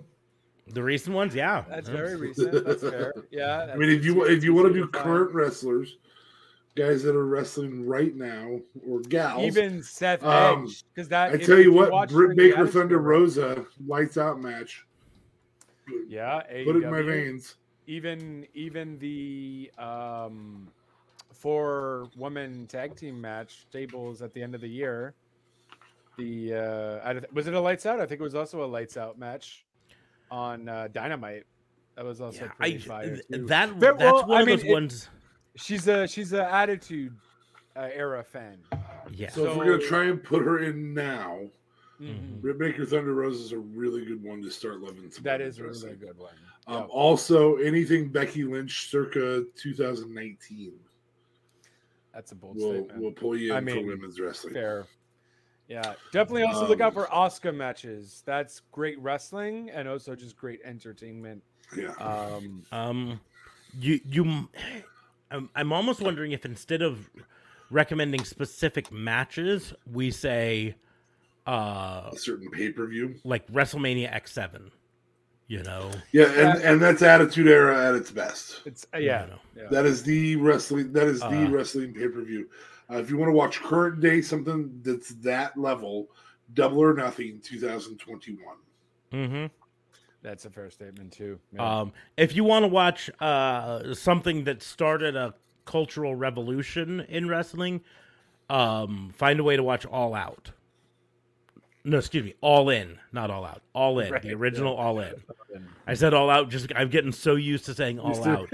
And you won't have to know storylines because there weren't any. Yeah, there weren't any. It was just matches. Now, there are some moments that are kind of cringy now in hindsight, and I'm looking at you, penis clerics. But it from basically beginning to end was good match after good match after good match. Yep. We still have to do a watch along for that. We do. A Twitch watch along. Here's what I would almost recommend, and this is going to be recommending a different podcast. I'm going to pimp another podcast. It's a podcast that I listen to called How to Wrestling.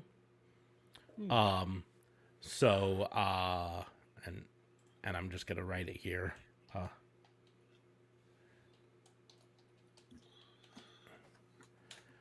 That podcast, How to Wrestling, is the one that I recommend pretty much to anyone who's new to wrestling. The whole concept of it is it's a guy who's a longtime wrestling fan, Kevin Mahan. And he hosts another podcast called Attitude Era, where they are rewatching the Attitude Era from beginning to end, right? One at a time. But this podcast, it's him and his girlfriend, maybe fiance now, Joe. I'm not sure exactly. She is not or was not a wrestling fan. Now that she's with him, she's dedicating to learn about wrestling. So each episode of How to Wrestling is going to either focus on usually a wrestler, sometimes a specific moment in wrestling or type of match, right? So like the very first episode of How to Wrestling is on just wrestling lingo. Here are some words and phrases that you'll need to know to follow wrestling. A heel, a face, pop, getting over, things like that, right? My middle name and last name put together, kayfabe. Yes. My middle initial and last name. I don't need people knowing my middle name's K. That's sad. Yeah. Hey, it's also my initial. We don't shame. We don't shame here. but How to Wrestling, then, like I said, most of the episodes follow them doing a deep dive into a specific wrestler, and a bunch of their matches and all of this stuff. And so she's witnessing and getting into wrestling from the start on it. Oh, that's an interesting take. That's cool. And so he, of course, is a longtime fan, and she's new to this. And so, of course, they've been doing it now for like 3 years. And so she's no longer... She is no longer new. Like, new to it. But she's still getting into it. You know, I mean, I've been watching wrestling off and on for over 20 years now. Over 20 years. And there's still... I mean, every day comes along a wrestler that I hadn't heard of. Right? I also want to encourage you, if you're going to get some exposure to Japan, this isn't necessarily for Ambrosia. It could be for Ambrosia. Every Kenny Omega Suzuka Okada match. Those were going to be on my list as well. The only reason I didn't say them is kind of the same reason with the Brett Shawn Michaels one, is that they can get a little bit like technical, real heavy on the. Yeah. You ain't gonna know what you're seeing. Yeah, and so but they're phenomenal storytelling because they're across 3 different matches to tell one story of, can this person finally beat the other guy. The champion is Kazuchika Okada, and the challenger is a at the time younger, cocky Kenny Omega. But so yeah, like their first episode was an introduction to wrestling. Then they did How to John Cena, How to Steve Austin, How to Terminology, How to The Shield, How to Hogan, How to Lesnar, How to Pay-Per-View, introducing you to the concept of the wrestling pay-per-view, right? How to Young Bucks, How to Dudleys, How to Steiner, specifically Scott Steiner.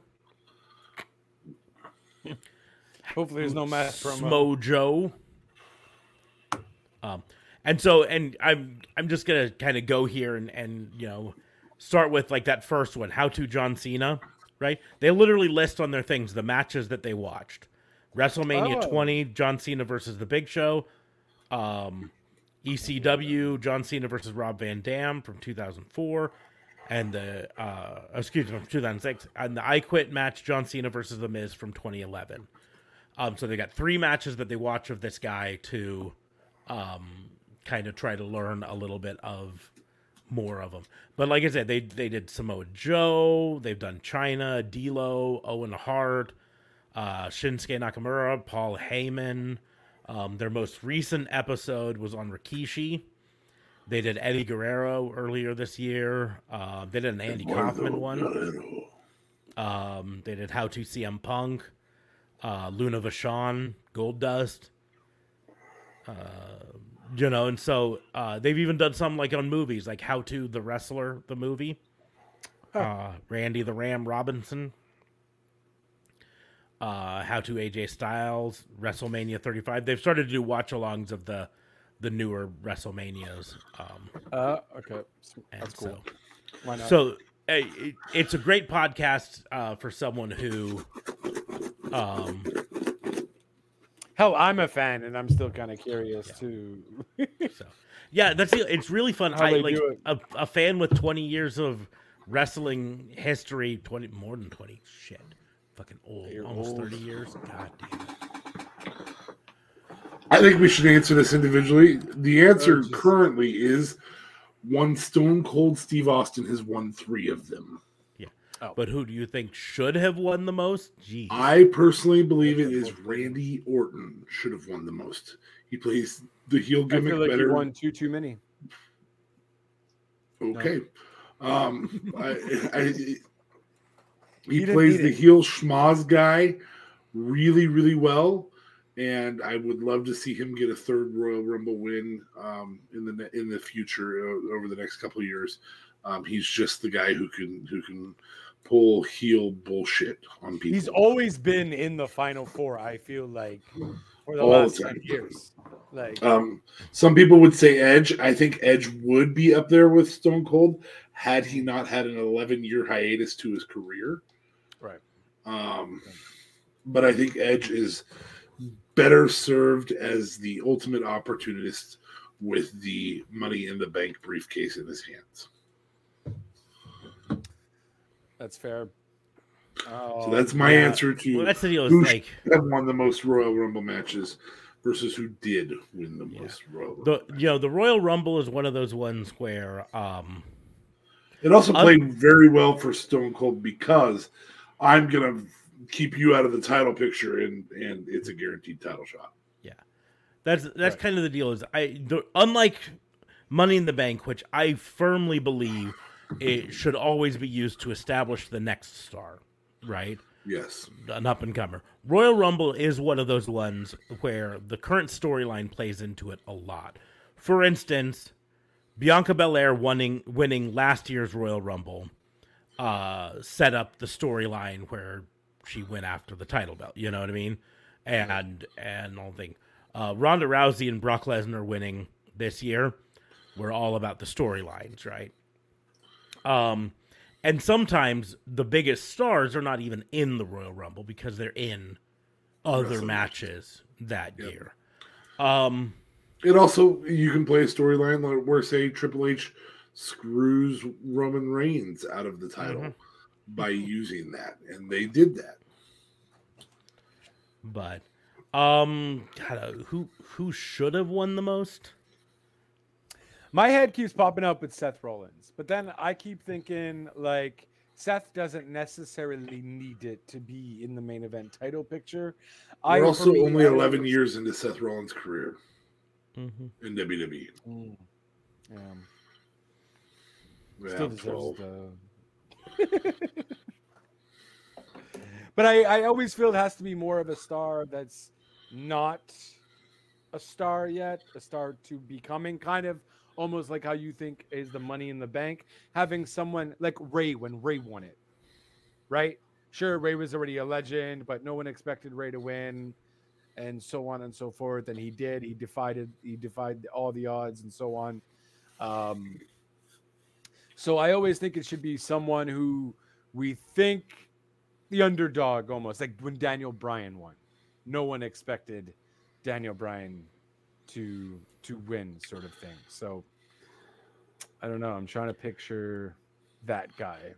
She's done with us talking about that. You guys answer that question. I'm gonna put mine in really quickly. I think on the men's side, kind of like he said with Edge, I think Daniel Bryan should have a bunch of Royal Rumble victories under his belt. He was really over. But the fact that he had his injury and didn't wrestle for, what was it, 7 years? It was wild. Something like that. Hurts him on that. On the women's side, they haven't been doing women's Royal Rumbles for super long, but it boggles my mind that Shayna Baszler hasn't been the winner on at least one of them. Yeah, I would agree. Boggles my mind. Also, okay. On that same front, who should have, if it was real? Big Show. Big Show should have won more Royal Rumbles than anybody else because he's nearly impossible to get out of the ring on your own. Braun Strowman should have just been dominant. Braun Strowman, yeah. During his time there, really hard to get him out of the ring. Yokozuna, dominant for so long. Yeah. Oh, that's the real thing. Yokozuna should have won like every Royal Rumble from 1988 till what was he still 96, 5, yeah, 96. It should have been right there. 7 Royal Rumbles in a row. Yokozuna 600-pound man. So very depending on when, because he almost was hitting like 800 at some point. The secret for him not winning the Royal Rumble was they just didn't put him in a lot of them. Yeah, he usually had the title. He usually had the title, and if they had put him in, they would have legitimately had to have people who could lift him over that top rope. Yeah. Her next question, this is turning into an Ambrosia Q&A. Who is your favorite wrestler from the 80s, 90s, 2000s, and current? Jesus. That's like a 4-part question. 4-part. Yes, Well, it is. and technically, I do also have to say that there's also the 2010s in there as well because we're in the 2020s. Oh my now, so God, Mr. there's a Semantics. fifth That's part fair. to that That's a question. fair statement. That's a fair point. So, So 5-part question. yeah, so it's 5-part. In terms of for me, 80s and 90s are going to be basically the same. I didn't watch a ton in the 80s. I started in the 90s, but the wrestler that was my favorite in the 90s and still my favorite of all time today would have been my favorite in the 80s, and that's Sting. So, It's Sting. Sting. I could legitimately make argument that he falls in all 5 of the categories in one way, shape, or form. But I'm not gonna punk out on that. 80s and 90s would be Sting. 2000s, Sting retired and then went to TNA, and I didn't really watch TNA, and I didn't watch a ton of wrestling for a while in the 2000s. But The Rock would probably be my favorite, even though, I mean, really, his heyday was late 90s. Right. And then 2000 and was it 2002, he kind of dropped away to start doing Hollywood most of the time. And Well, whenever Scorpion King came out. but I'll still Or the put him Mummy. as my favorite from the 2000s because he was one of the Very few impactful. reasons that I cared about WWE once WCW folded. And then when he disappeared, I was like, meh, I don't care. Right. And then 2010s, probably Finn Balor Oh, for me, favorite wrestler. Although he wasn't around as much in the 2010s for WWE. When did he come? 2015, 2016? oh, really? That Was late? it 2016? Okay. 14, I think. Was it 14? I thought it was later than that. Anyway. We'll get it figured out. And then your current favorite? And then my current favorite wrestler, Finn Balor's really high on that list. But Kenny Omega or Orange Cassidy are probably my top 2. Orange Cassidy is just so fucking much fun to watch. Like, Not because he's. Now, just in case Ambrosia goes and Googles Orange Cassidy and she's Yeah, like, what the he's- fuck? He's more of a comedic great wrestler. So don't And look also a great for- wrestler. Yep. and yes, he's also a great wrestler. but- Here's the thing: is wrestling has a long history of comedy matches, and it needs to have comedy matches to kind of break the tension during a show. I just this last week watched a match that was Orange Cassidy versus John Silver, and literally giggled to myself the entire time. And there was serious wrestling and there was good wrestling in it, but there was just so much fun to do. But I will go ahead and let the next person answer their 5. You want to go? You want I'll me to go. So 80s, I'm gonna say Hogan because I didn't watch the 80s that much. 90s, I'm gonna go. It's hard not for me not to say Stone Cold Steve Austin. I wanted to say Bret Hart, but at the end of the day, I think Austin is what kind of got me in to really appreciating the product as a whole in form of entertainment as well. 2000s.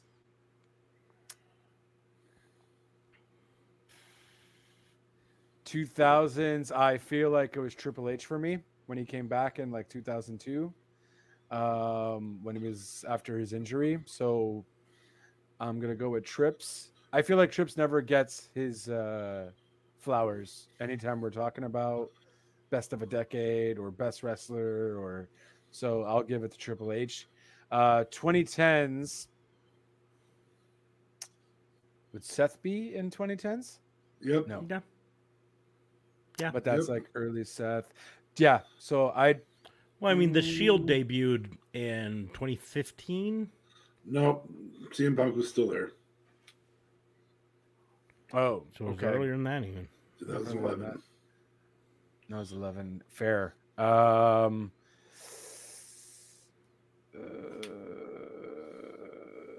I'll give Cena his flowers because although he was a 5-man, Five Moves of Doom. 5 Moves of Doom, He's still definitely got a lot of eyes on They TV debuted television, too. 2012. Oh, 12, so- sorry. okay. But yeah, so they still would be fully in the 2010s. So Yeah. And then Reese now, it's a toss up between Seth and KO for me. All right. That would be my current. For me in the 80s, currently speaking of it, not as though I'm in the 80s. If I'm in the 80s, it's Hulk Hogan because I'm a kid, and that's what every kid did. Me currently looking back on the 80s, I got to give it to Macho Man. Ooh, yeah. Macho Man would be my number 2. And No, followed so by it's a Jake the shit. Snake for me. I would maybe throw the Undertaker in there on a technicality, but that's a technicality. He was only there for a couple years. In the 90s, it's HBK. Hands down, no ifs, ands, or buts, HBK. I was a fan of HBK the whole way through, followed by Diesel, followed by The Rock short amount of time as The Rock in the 90s. In the early 2000s, The Rock makes it for a whole decade, even though he's only there for a couple of years. I am a huge The Rock fan. Huge fan of The Rock. In the 2010s, coming in shortly after, at the end of the 2000s, is one of the greatest heels of all time, and that is one Mike Mizanin. I am a huge fan of Miz's heel work in the 2010s, and it carries the whole way through that decade. I just really enjoy The Miz and really enjoy hating The Miz, and for that reason, I love The Miz. And currently, my favorite wrestler in all of professional wrestling is probably Kenny Omega, but the person who gives him the closest run for that is absolutely 110% Drew McIntyre for me. There is something about Drew that just makes me go, I want to fucking see you rip everyone's head off. I want to see you kick people's heads to the moon with your Claymore kick. That it is just fun for me. I've always been a fan of big guys. As I mentioned, Diesel was probably second on my list in the 90s. I was a mark in 1995. I came in 1995 going, yeah, I like this guy. Yeah, he's the good guy who's protecting people, and he's Big Daddy Cool. Yeah, all that. Loved it. Honorable mentions go to Batista in the 2000s. I like him more than Cena. I liked him more than a lot of people in the 2000s. Loved Batista. Just a lot of really, really great wrestlers in that era. I can't mark down Triple H. I just don't think he was a different type of heel than The Miz. The Miz was chicken shit heel, and it was golden chicken shit heel. Golden, yeah. Whereas Triple H is cerebral assassin heel, and he's trying to pick you apart and play mind games and all that stuff. Like I said, honorable mentions as well. Bret Hart. Yeah, Bret Hart's obviously in there. You can't do that. Razor Ramon or Scott Hall, whatever you most Stone Cold for me. With. Stone Cold in there. I mean, definitely. Kurt Angle. Kurt Angle, yeah. There's also going to be some honorable mentions for all of us that are less well known. I mean, one of the great things with professional wrestling as a whole is you can be a fan of someone even if they're not like a huge star. Yeah, right. Absolutely. One of my favorite wrestlers from the 90s and early 2000s is Dean Malenko, and it's rare to find someone who puts him as their favorite wrestler. But his skill was fucking unbelievable. Eddie, Chris, Jericho, Chris Jericho. Yeah, and then the other one I was going to mention, Chris Jericho's could be in all five of those almost. He could be in the 80s. Yeah, but optimistic. But the one that's the toughest for any of us to say out loud, so I'll take the heat for this, is I bet you if you had asked us in 2001, a lot of us would put Chris Benoit high up on our list. Anytime before 2007, we all would have put him. Yeah, and 2002, 2003, 2004. It'd be really hard for us to have not put him on our list. And unfortunately, the events that transpired at the end make it hard to call yourself a Chris Benoit fan in any way, shape, or form, because it wasn't a good thing in the end. So thanks for laying on the sword, bud. Yeah. I mean, talking just current though, it's hard to pick one. Like I said, I picked Kenny Omega, and then I said a close second is Orange Cassidy, and that's really crazy there because they're totally opposite ends of the spectrum in some ways. But I could have just as easily put Sammy Guevara really high up my list. I could have easily put Seth Rollins really high up my list. Johnny Gargano's pretty high on my list. There's a lot of, there's a absolute Keith Lee. Yeah.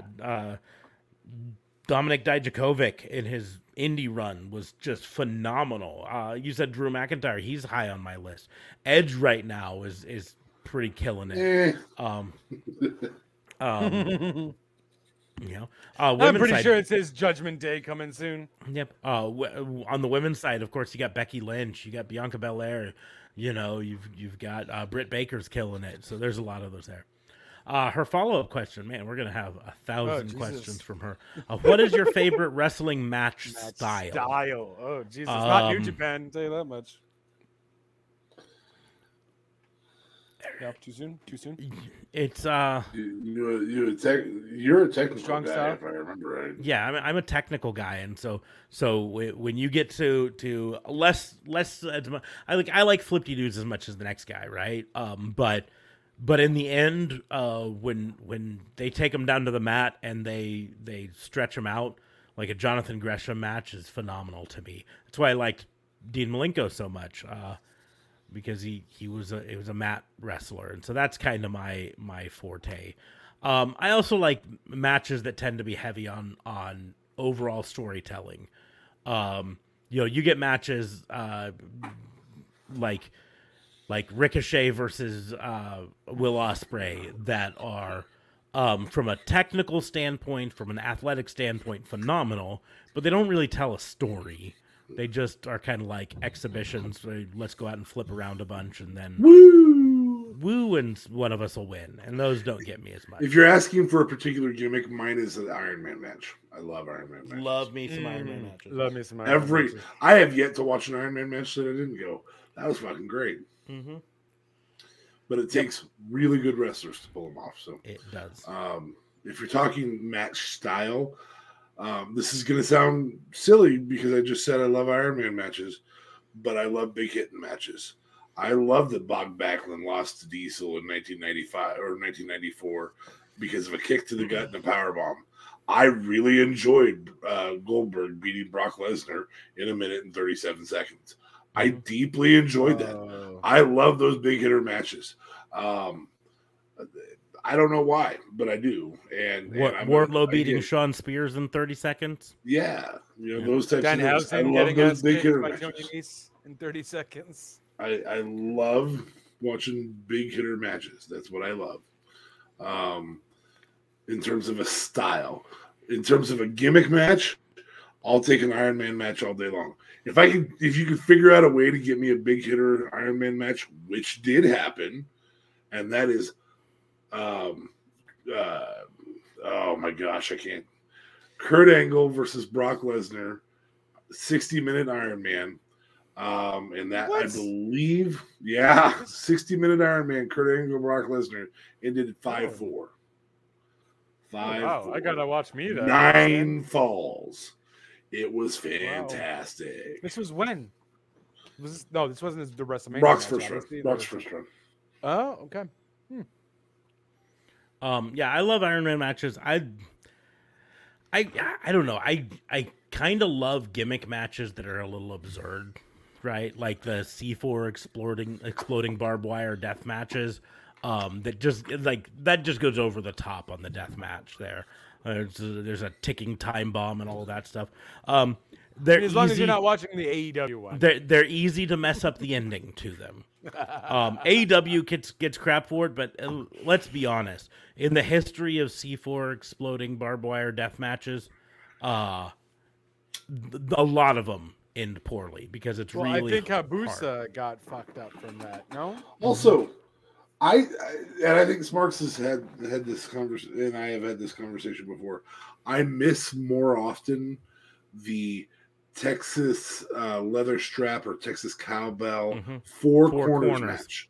Yep. Specifically the four corners style. I want that leather strap holding the two of them together. It's a little less than 20 foot long, and I want you to have to drag your opponent in order to all four corners. Yep. To hit them. Yeah. Or I feel like there's a sex discombobulate them in the middle of the ring and then walk around and hit all four corners. Yep. No, I like those. I mentioned before with Orange Cassidy, I love a good comedy match, right? It does break up the tension. You don't need to go to them too often, but Orange Cassidy versus Gentleman Jervis, where Gentleman Jervis rocks him to sleep in the ring and then tries to pin him quietly, and the referee has to count the pin quietly so that he doesn't wake up Orange Cassidy. Gets me every time. Orange Cassidy versus Colt Cabana, where Orange Cassidy tries to wrestle the entire match holding a beer and not spill it. Awesome. There's Side note really to that, good comedy matches. To comedy matches, they do a really good job of giving us a better match for, to use WWE Backlash, a better match for the position that Lashley and Omos was in.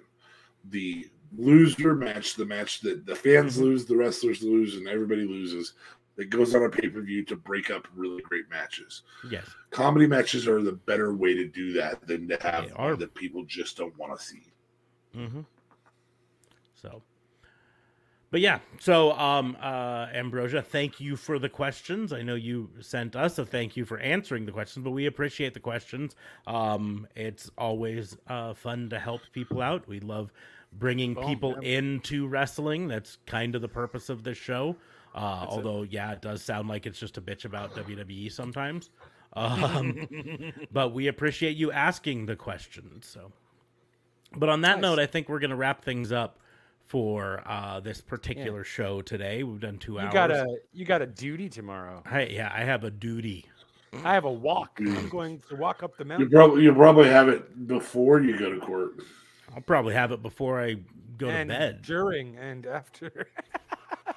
But on that note, we're going to wrap things up here. Make sure to like, share, and subscribe to this on whatever platform you're using to listen to it, whether you're watching it live on YouTube, on Twitch TV, or on Facebook, whether you're listening to it later on your favorite podcast platform, or watching one of the replays on any of those platforms. We appreciate it. Make sure to like, share, and subscribe. Let other people know about it. You can also support us on Patreon, patreon.com/RawAndOrderWBU, or you can support us on Spreadshirt, where you can get a cool-ass shirt, like the Appreciate Me shirt, or the shirt that he's pointing at. DA Fabe has the autograph shirt, or the Nebraska America's Belly Button shirt, or the Sasha Bear shirt that I'm wearing, or the Pissant Podcast hat, or whatever. Sure. Whatever floats your boat in terms of stuff. We've got a lot of options there, so you can support us that way. Great way there. And the link is in the doobly-doos for it, because I know it's a pain to type all that in. So it's all in there. You can follow us on the social medias as well. You can follow me pretty much anywhere at Raw and Order WBU, except Facebook, where it's at Pissant Podcast, because Facebook is weird. You can follow DA Fabe at DA Vincent K. Fabe right there. And that's only on Twitter. And then you can follow JLB at At JLB420. Real Talk Radio, though, is the brand at Real Talk Radio 8. Anchor.fm/RTR. Watched a few movies this week, so I rewatched Batman, and I still didn't pay attention. I don't think I'm a fan of the film noir, but you'll be getting my review of that shortly. Are you referring to The Batman? The Batman? yes, The Batman. the Batman. And yeah, that's it. So link will be down below on the doobly doos. And thank you, Ambrosia, for the questions. And I feel like there was that troll one too. Thank you. You were trolling, but whatever. We'll thank you because you took time out of your busy day to troll. Busy. So, it is what it is. Yep. Interaction is boosting us one way or another. But on that note, we're going to go ahead and close the book. Thank you all for listening. We will see you soon. Wow, wow, wow, wow.